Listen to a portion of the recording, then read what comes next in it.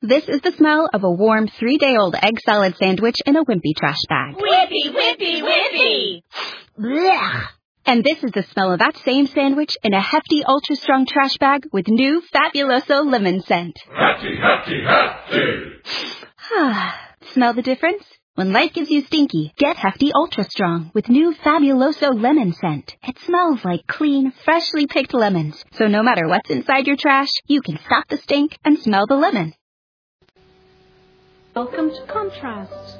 Richard Bennett, converted Catholic priest, now evangelist, presents Contrast.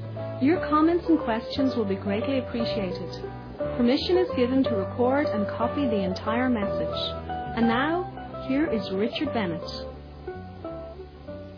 A difficult topic that I address tonight, the topic of legal civil law that the Vatican uses to bring the true gospel into disuse and to bring more and more people onto herself, and that she has used in the past to persecute true believers. And I'm going to tie this up with scripture, particularly from Revelation chapter 17. Now, I know this is a strong message, it's a message I've never given before, but I think it is absolutely necessary. Even when I was just 1 year a priest, my very first year where I was a priest in the city of Rome itself, I went out into St. Peter's Square at the end of one of the sessions of Vatican Council II, and I saw the square flood with the 3,000 prelates of the church that were flowing out of the Vatican, St. Peter's. And they were dressed in scarlet, the cardinals and the archbishops and bishops in purple.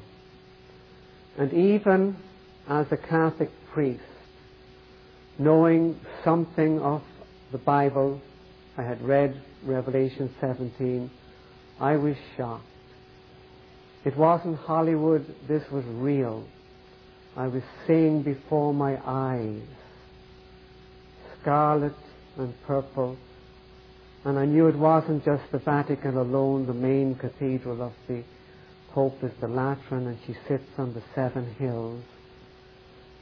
And I knew something of the civil agreements he had made with nations, and I was shocked, even as a priest, with the little that I knew of the Word.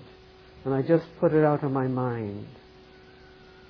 But there are so few people today willing to speak about this topic that I think it has got to be said, and clearly said, relying on the written clarity of God's Word. Lord Acton, one of the most famous of the Roman Catholic historians in history, he declared emphatically that it was through civil agreements that the Vatican made with powers, kings and princes, that in the past she was able for 600 years to torture and bring death upon true believers. A Roman Catholic historian.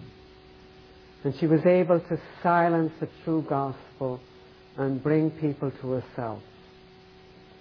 Now, it is really sad that in her own day she is again taking civil power onto herself and becoming equipped in law, civil law, in a real distinctive way, capable of bringing severe consequences on believers, and very few are even aware of it. So I call this presentation, "The Vatican Controls through civil law. I begin with a quotation from a European Union business webpage. It's on the internet, eubusiness.com. Quotation: Pope John Paul II outlined his dream for a Europe without egotistical nationalism and based on Christian values as he received the Charlemagne Prize for his services to Europe at the Vatican Wednesday, March the 24th, 2004. The 83-year-old head of the Roman Catholic Church was chosen for his outstanding life's work promoting European understanding in the service of humanity and world peace at a ceremony drawing members of the diplomatic community and officials from Aachen, a German city which awards the annual prize. The European Union webpage talking about the Pope receiving the Charlemagne Award. Of course, Charlemagne being the one who was crowned by another Pope way back on Christmas Day in the year 800. Roman Catholic to the hilt, and the workings of the Roman Catholic Church together with a European leader in the past. And the Pope gets his award at the present day. Another quotation, and this time from the 31st of August 2003, and reported by a leading Catholic news agency on the internet called Zenith. Quotation: John Paul entrusts the future of the new Europe to Mary. He placed Europe in Mary's hands so that it would become a symphony of nations committed to building together the civilization of love and peace. Last Sunday, the Holy Father urged the final draft of the European Constitution that it should recognize explicitly the Christian roots of the continent as they constitute a guarantee for the future. End of quotation. The Pope insisting that the Christian roots of the European Union be recognized. What does the Roman Catholic Church mean by Christian? We simply have to go to her official decrees because she explains clearly what she means by Christian. I quote from a very famous recent document published by the Vatican on the 5th of September in the year 2000 called Dominus Isus. It makes it clear that this idea of the Christian roots is just a facade. Catholicism means the Catholic Church and that alone. Her mind is expressed in that document. Quotation: she condemns, quotation, the tendency to read and interpret sacred scripture outside the tradition and magisterium of the Church. Anyone that dares read their Bible outside the interpretation given by the Church, she condemns them.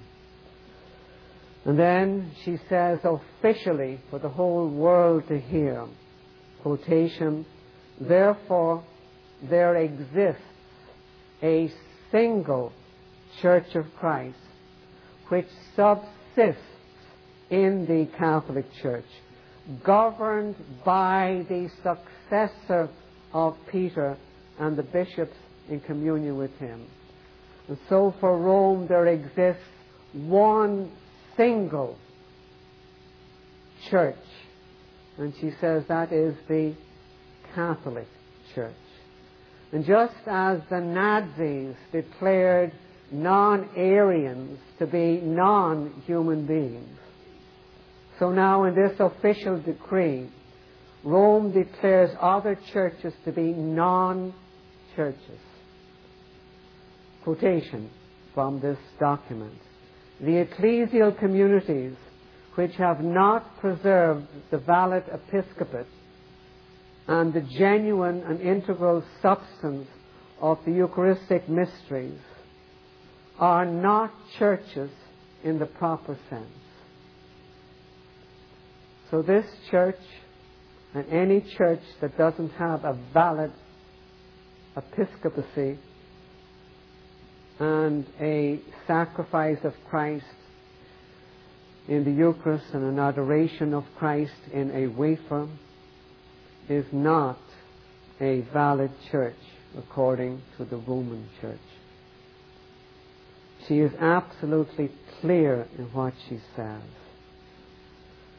And so her looking for the Christian roots is looking for the Roman Catholic power and roots in the European Union.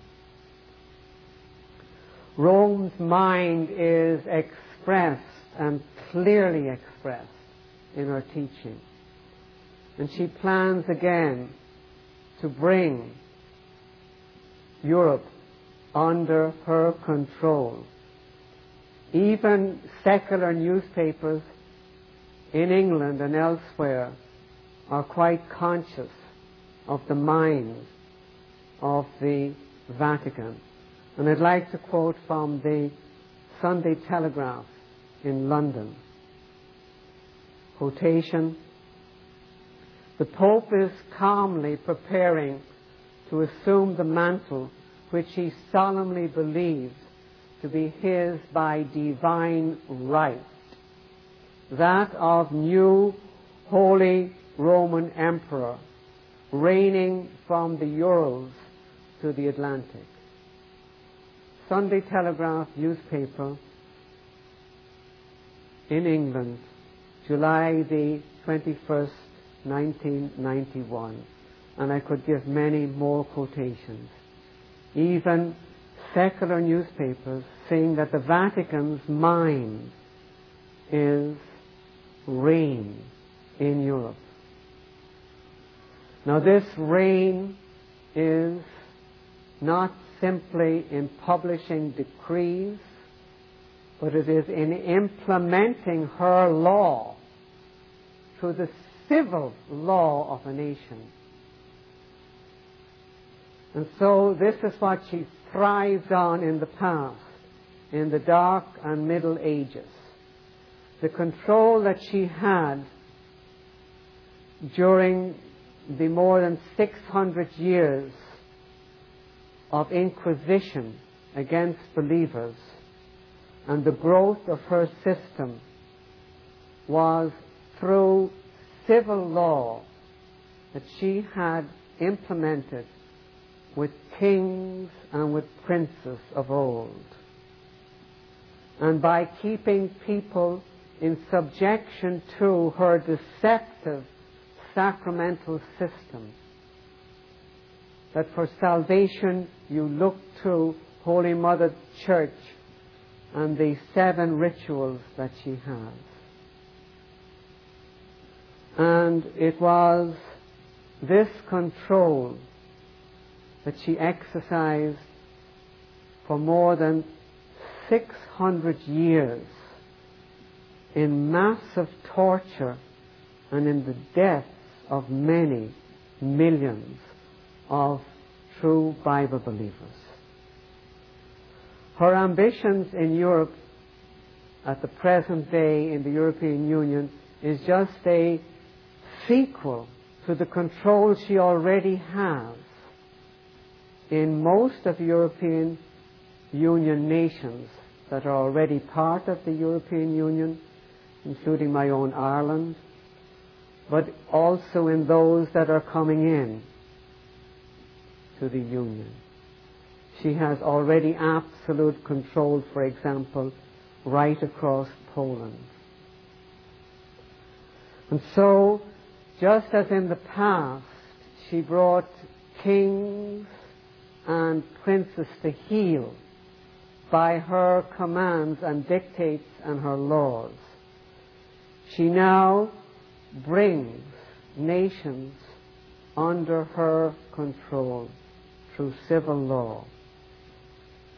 In the past, she could and did remove people's oath of allegiance to their sovereign leader, so that they were freed from their allegiance to the civil power if the civil power did not obey them. Such was her power. And since the 20th century, we have seen a strategy that is quite similar to the preparation in which she prepared for those centuries of torture and of persecution. And so we have a pattern. Just as before she got many kings and princes to sign on to her legal agreements, so particularly in the 20th century and in her own century, the 21st, she is again very strong in her bringing in her power through the civil law of nations. She does this primarily by what is called a concordat. A concordat is a civil agreement made between the Vatican and any particular nation. It guarantees the Roman Catholic Church with the right and freedom of her type of worship. It includes defining of things like doctrine, the establishing of Roman Catholic education and hospitals. It includes property rights, appointing of bishops, and the recognition of the Catholic law over marriage, particularly of the Catholic annulment. Such agreements have been made in the 20th century, and some of them really famous.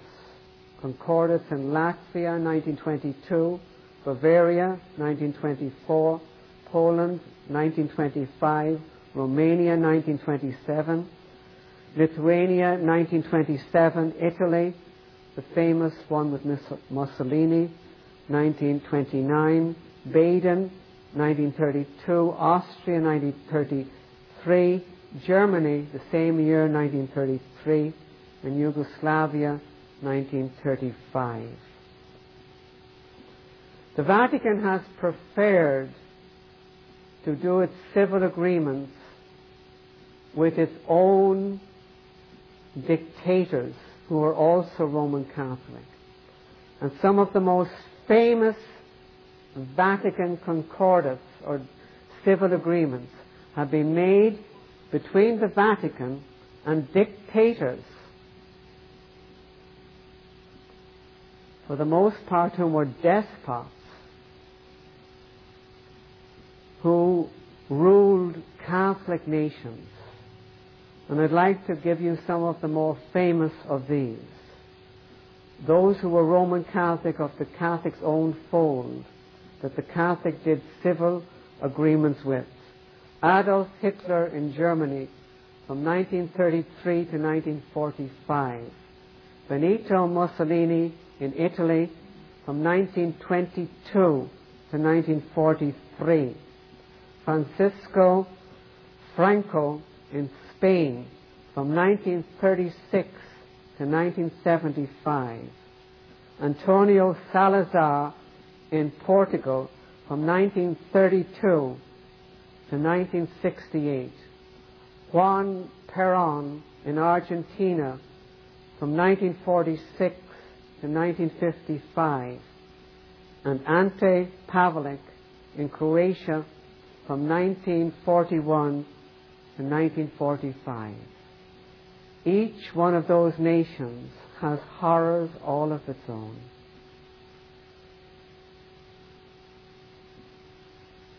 What happened through these civil concordats in the 20th century? It wasn't simply the millions of Jews, but the believers that suffered also under Hitler. And what the believers suffered under Franco and Mussolini, and probably the most gruesome torture to believers and to the Orthodox in Croatia has been some of the more horrific massacres and torture ever known on planet Earth under the civil agreements that the Roman Catholic Church had with Ante Pavelic in Croatia. Make your stomach turn even to read of them. The Vatican is also involved in multilateral diplomacy, that is, relationships with governmental organizations that are not nations, and there are many of these. She has influence and official position with the United Nations and its agencies, the Council of Europe, the European Communities, the Organization for Security and Cooperation in Europe, the Organization of American States, and such as the Organization of African Unity. They're just the principal governmental agencies where she has strong influence. She also participates in a long list of international, intergovernmental organizations, and it would take me about a half an hour to read out the whole list. Immense amount of organizations such as the Unification of Private Law, International Council on Grain,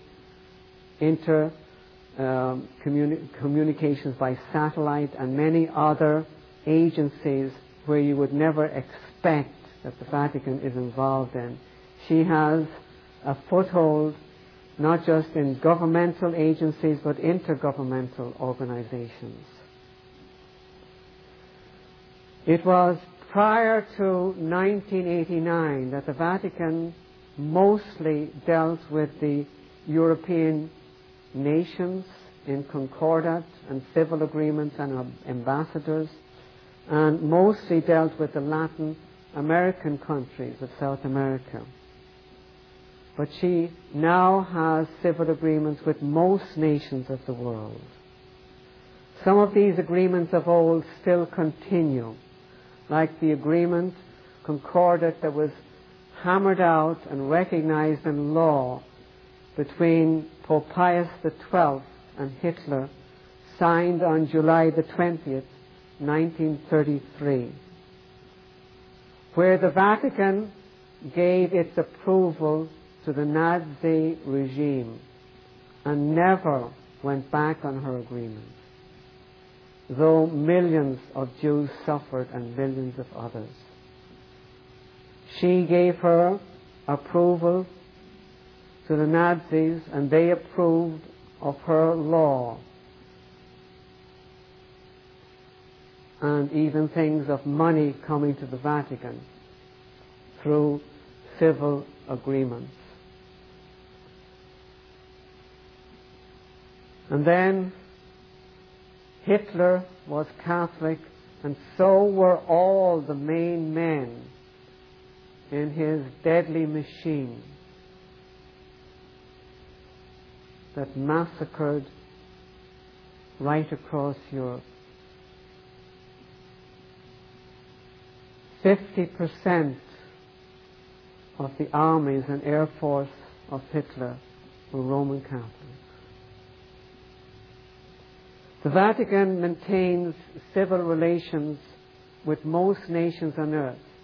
And I'd like you to hear a quotation from Zenith the official Vatican news agency that gives out official decrees and what's happening in the Catholic world. And I would urge you, in keeping track of the Vatican, that you keep track of Zenith, quite easy to find on the internet.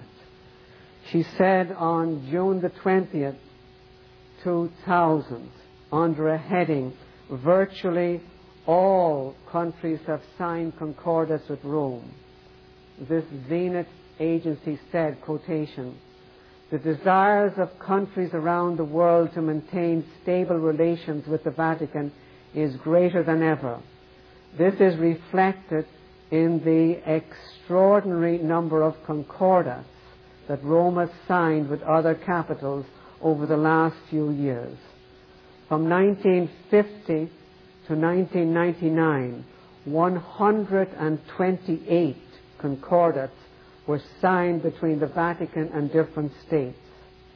This figure was disclosed during an international congress organized by the Pontifical University of the Holy Cross in Rome, which has presented in one volume all the concordats signed over the last 50 years. In the past 9 years, 43 concordats signed between the Vatican and other states. In part, this significant figure is due to the fact that with the fall of the Berlin Wall, the former communist countries hastened to establish diplomatic relations with Rome in order to change the Church's illegal status. This has led other nations of the Middle East, Asia and Africa to knock on Rome's door and enter into judicial agreements. This marathon has implied an average of 19 concordats a year. End of quotation from Zenith's Catholic news agency.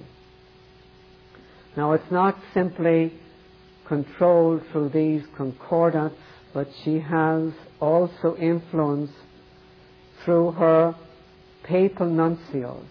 Papal nuncios are usually archbishops sent out as a civil ambassador to a nation, like we have papal nuncios to the United States of America, officially recognized in civil law.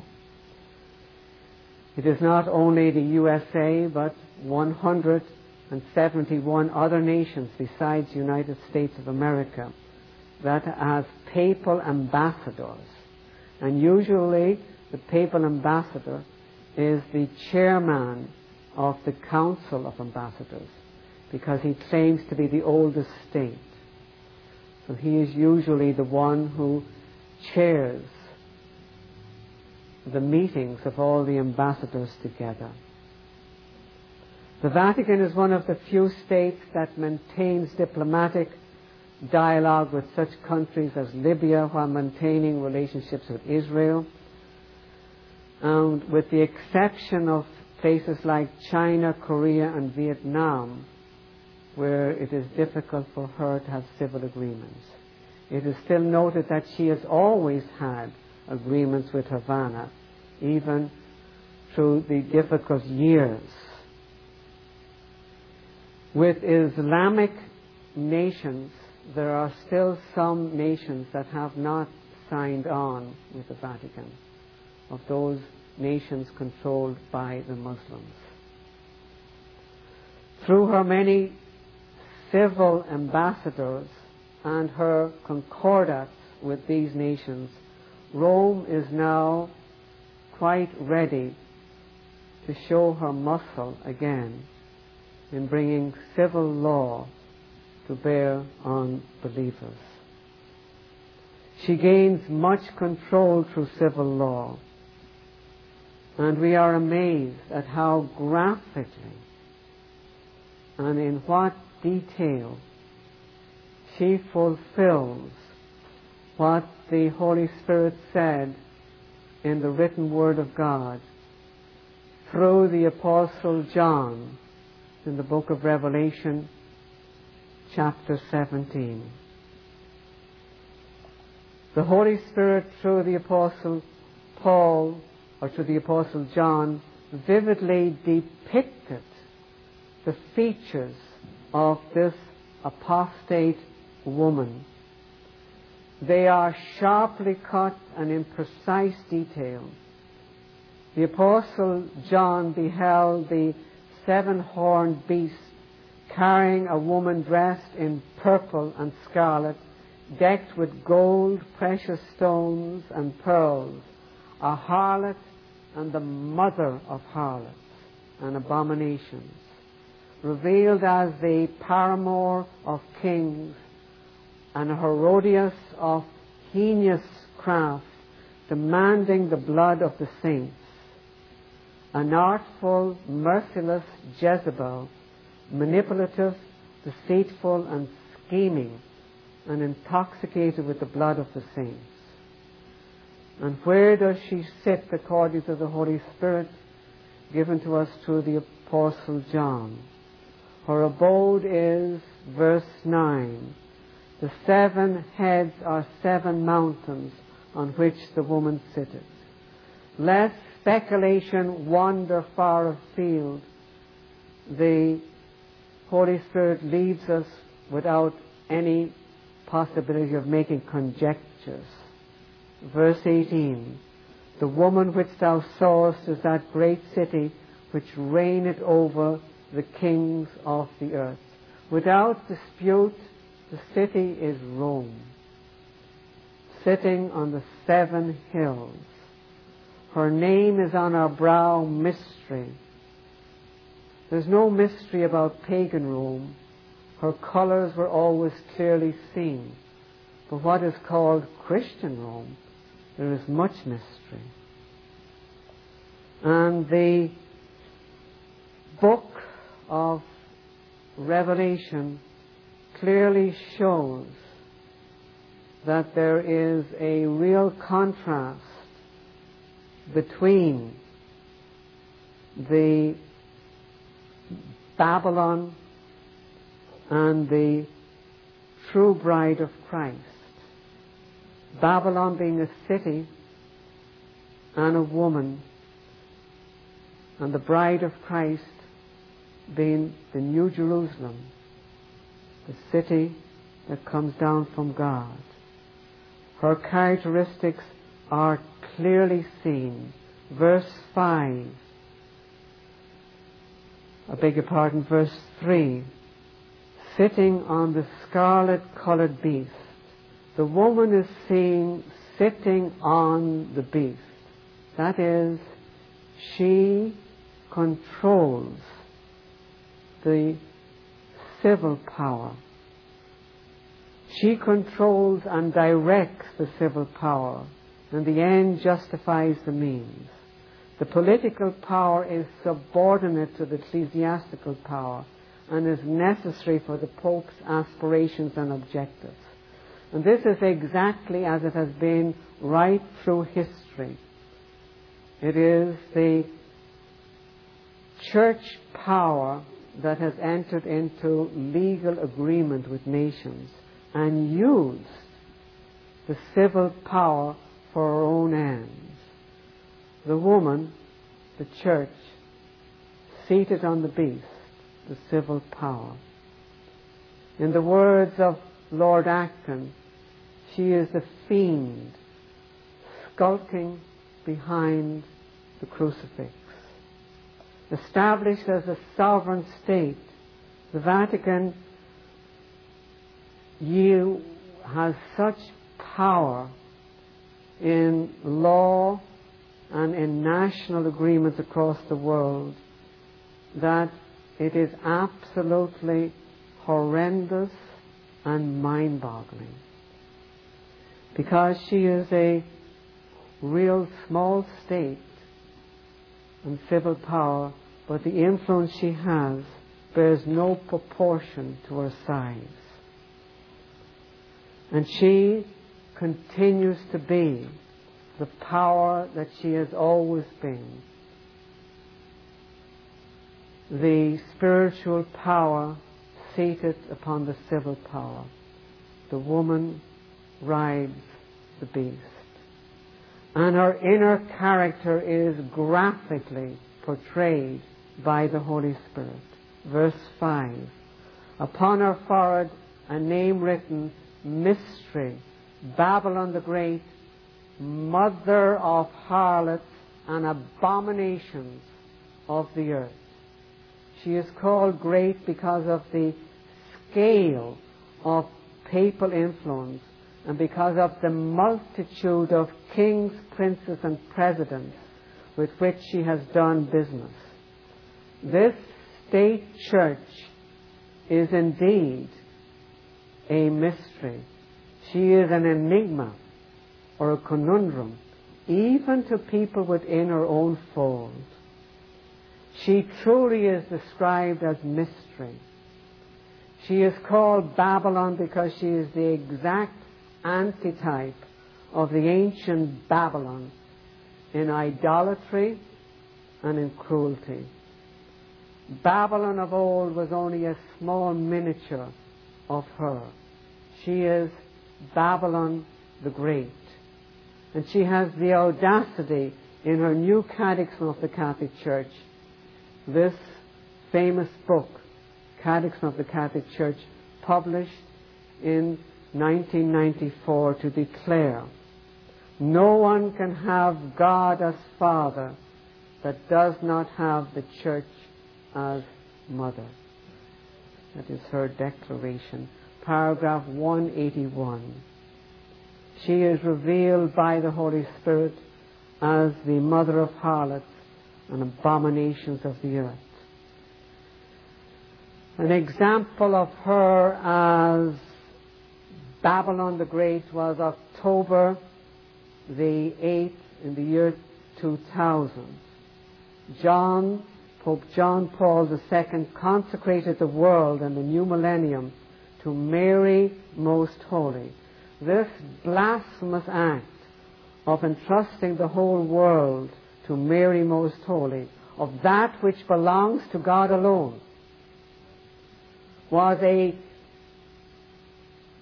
contempt and ridicule of the first commandment that demands and commands that we worship God alone. This entrustment of the world to the All-Holy Mary, showing her ridicule of God's holy word and of her worship that is unholy. The traditions of Holy Mother Church bring into the worship of God the lives of frustrated, celibate men and women, and worst of all, the idolatry that God hates, the veneration of icons and statues, and even down to venerating bones of saints that she calls relics. And she encourages communion with the dead. The same Catechism of the Catholic Church says those words, communion with the dead. And she goes on to say, in full consciousness of this communion, the whole mystical body of Jesus Christ, the Church and its pilgrim members from the earliest days of the Christian religion has honored with great respect the memory of the dead. Our prayer for them is not only capable of helping them, but also making their intercession for us effective. Paragraph 958 and paragraph 2683. You are to commune with the dead according to Rome. That is, in another word, the occult.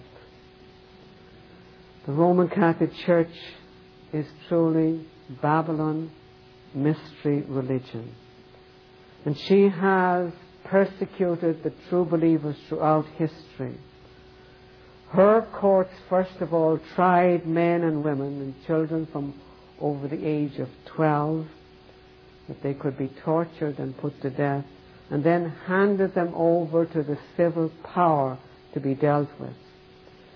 In the Crusade wars against Bible-believing towns and territories, the Roman Catholic Church waged war against the believers.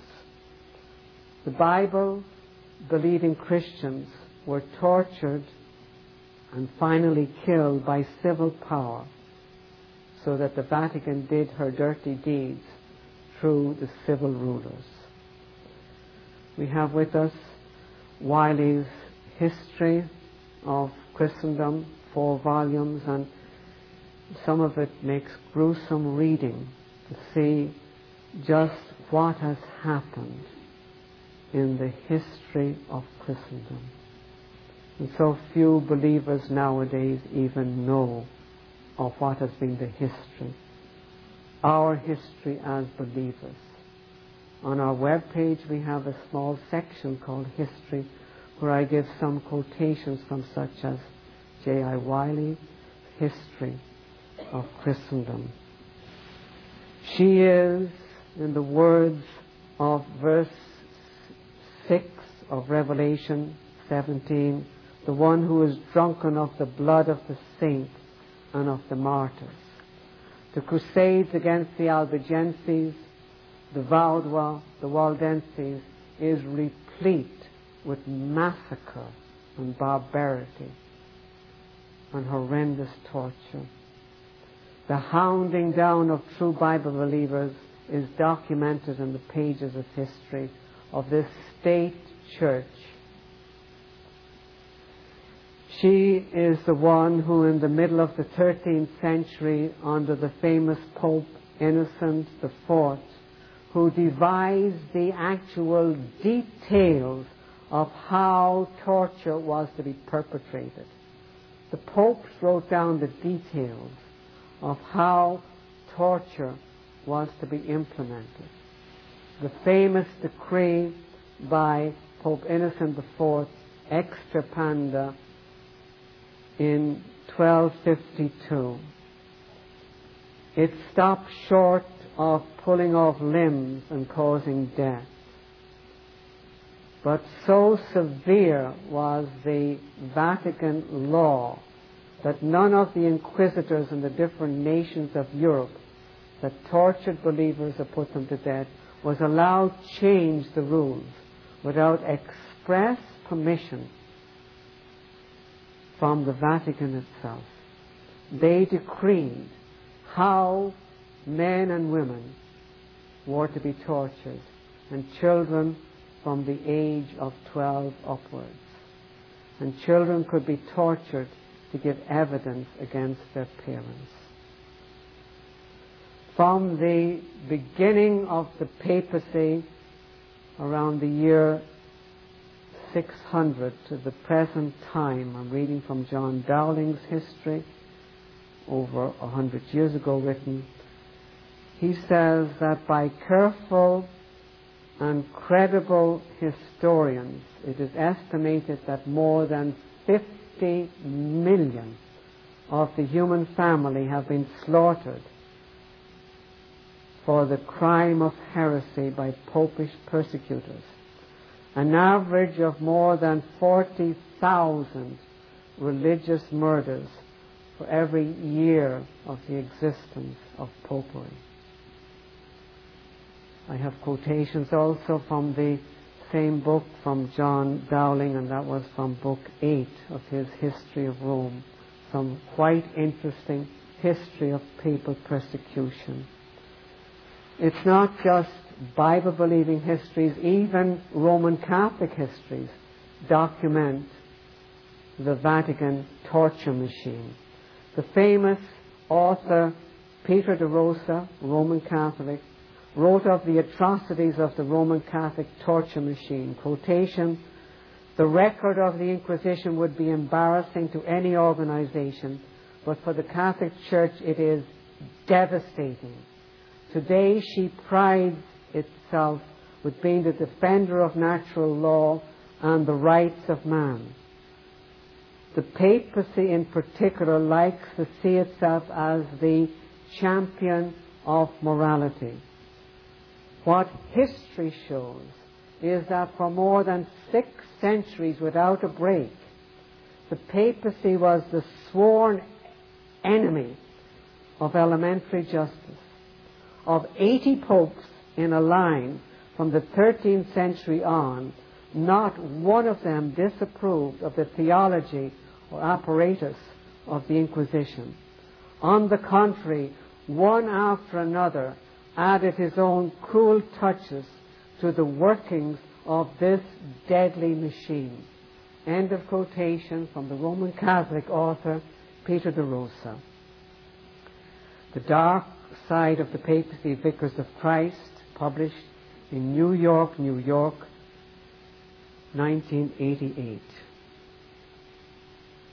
A woman drunken is a horrific sight, but a woman drenched with blood and drunken with the blood of the saints is one of the more horrendous things we can picture. And this is what the Holy Spirit has given to us in the pages of Scripture, and showing in detail how she has drunk the blood of the saints. How can a true Bible believer not see the likeness that God has revealed in His Word? What clearer description can there be of the working together of civil power with a spiritual power than the woman who rides the beast, as depicted by the Holy Spirit? What clearer description can be given than her colors? The scarlet of her cardinals and the purple of her prelates, be they archbishops, bishops, or monsignori. Her name is blazoned on her forehead, and her prolonged persecutions show that indeed she is the one that is drunk of the blood of the saints. But it is not simply that she has done this in history. She is again the one who is at this very moment making civil arrangements so that she can be in a position to bring real difficulties on believers. When I was in Slovakia in the year 2000, the Bible believers spoke to me with great fear. They said, the Vatican has just finished a concordat with our state, and now we fear that it will be the police that will come to our door to close down our small churches. And so we already see in France and some of the Spanish countries, some churches and radio ministries and things closed down in civil law. It's because of such civil agreements that the Vatican has. And I was really told this by the believers themselves, how fearful they were, because they were very conscious that it was the other nations that had civil agreements, where the Bible believers find it so hard to worship, and so hard to own property, and so hard to open schools, and so difficult to set up printing presses and radio stations, because of the Vatican control through civil law. And so this is not simply history, this is our own time, and is becoming graphically more clear in our own time. The same Vatican that made civil agreements in the past is now making more agreements than she has ever done before. One of these concordats, one of the more famous, was the concordat made by Pope Pius XI and Mussolini. It was that gave the Vatican back her civil power. She had been, like the believers saw, not just the woman of chapter 17, but the one who was wounded in Revelation 13, and the wound healed. She had been wounded when Napoleon's troops took the Pope off his throne. And then in 29, under Mussolini, she was given back a civil state, 108 acres, from which she again continued with the agreements of old and with many more agreements.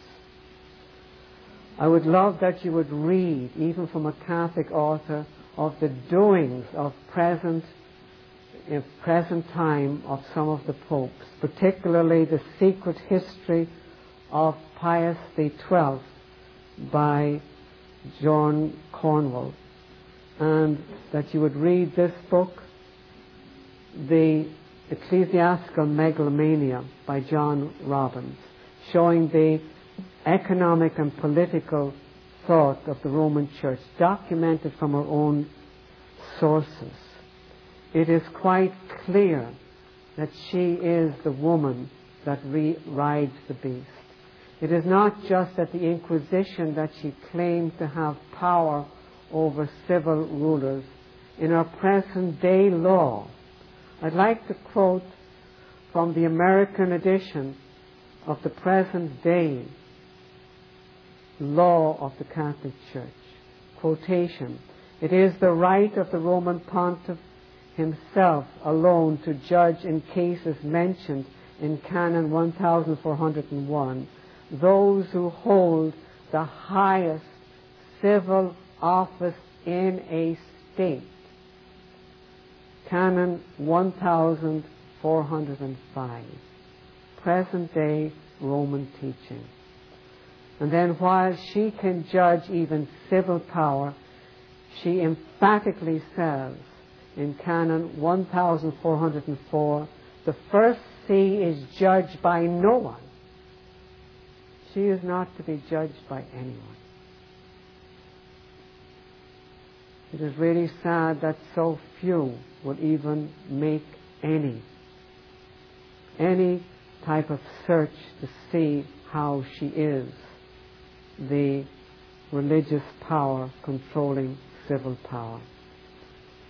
If you want to make a search, the way that I have put this paper together was simply by going to Google, the search engine, and typing in things like concordat and finding out the different concordats of Rome. Put in the Roman Catholic Church and the United Nations. Type in the Roman Catholic Church and the European Union, and see for yourself. She does not hide her political intrigue, and it can be found quite easily. And you can even see many of her legal agreements on the Vatican's own webpage. She is quite clear, and the world loves her and bows down to her and wonders and has adoration towards her, as the Word of God explains. The Word of God reverberates throughout the world and echoes back the cry of revelation. Come out of her, my people, and be separate, and be not partakers of her sins. If there is even one Roman Catholic, know that it is for you to come out of her and hear the Word of God. And she is already condemned, and her destruction is already written out on the pages of Scripture. Revelation 19, verses 1 and 2. And after these things I heard a great voice of much people in heaven saying, Alleluia! Salvation and glory and honor and power unto the Lord our God. For true and righteous are his judgments.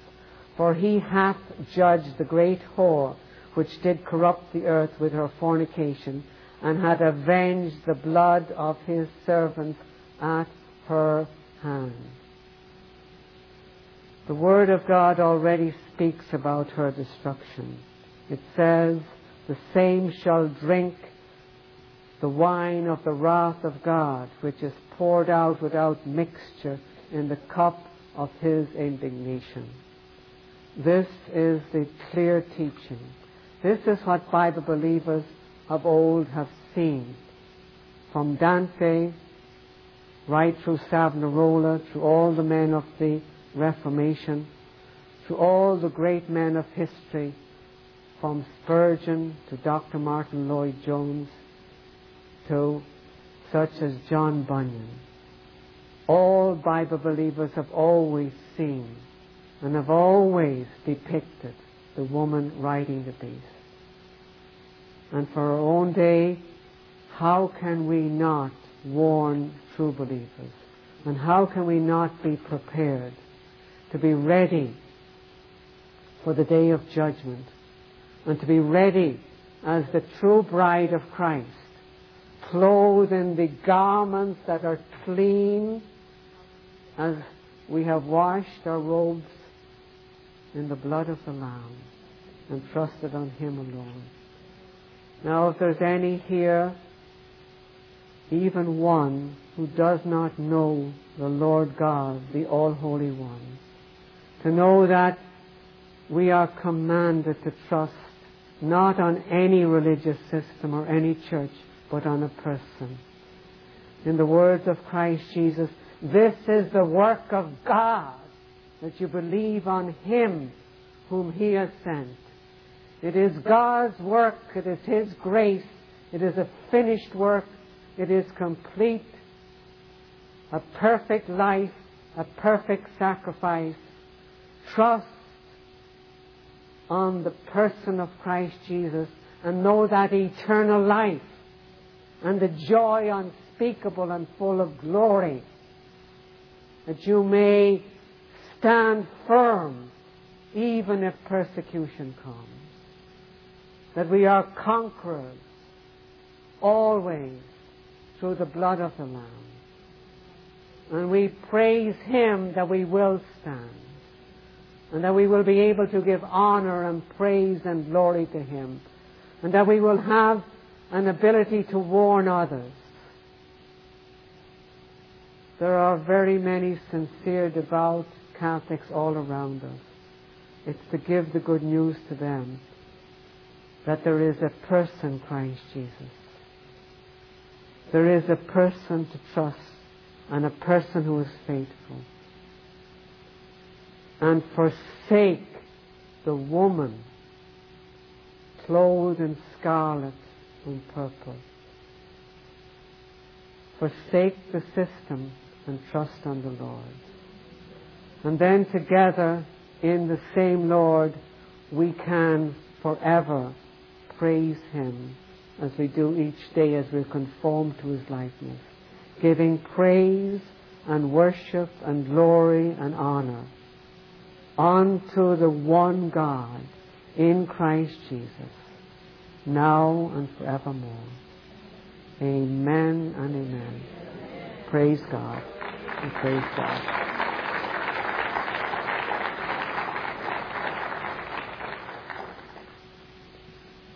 Thanks for listening. If the Lord touches you, we'd love to hear from you. Visit our website at www.bereanbeacon.org. Goodbye and God bless you.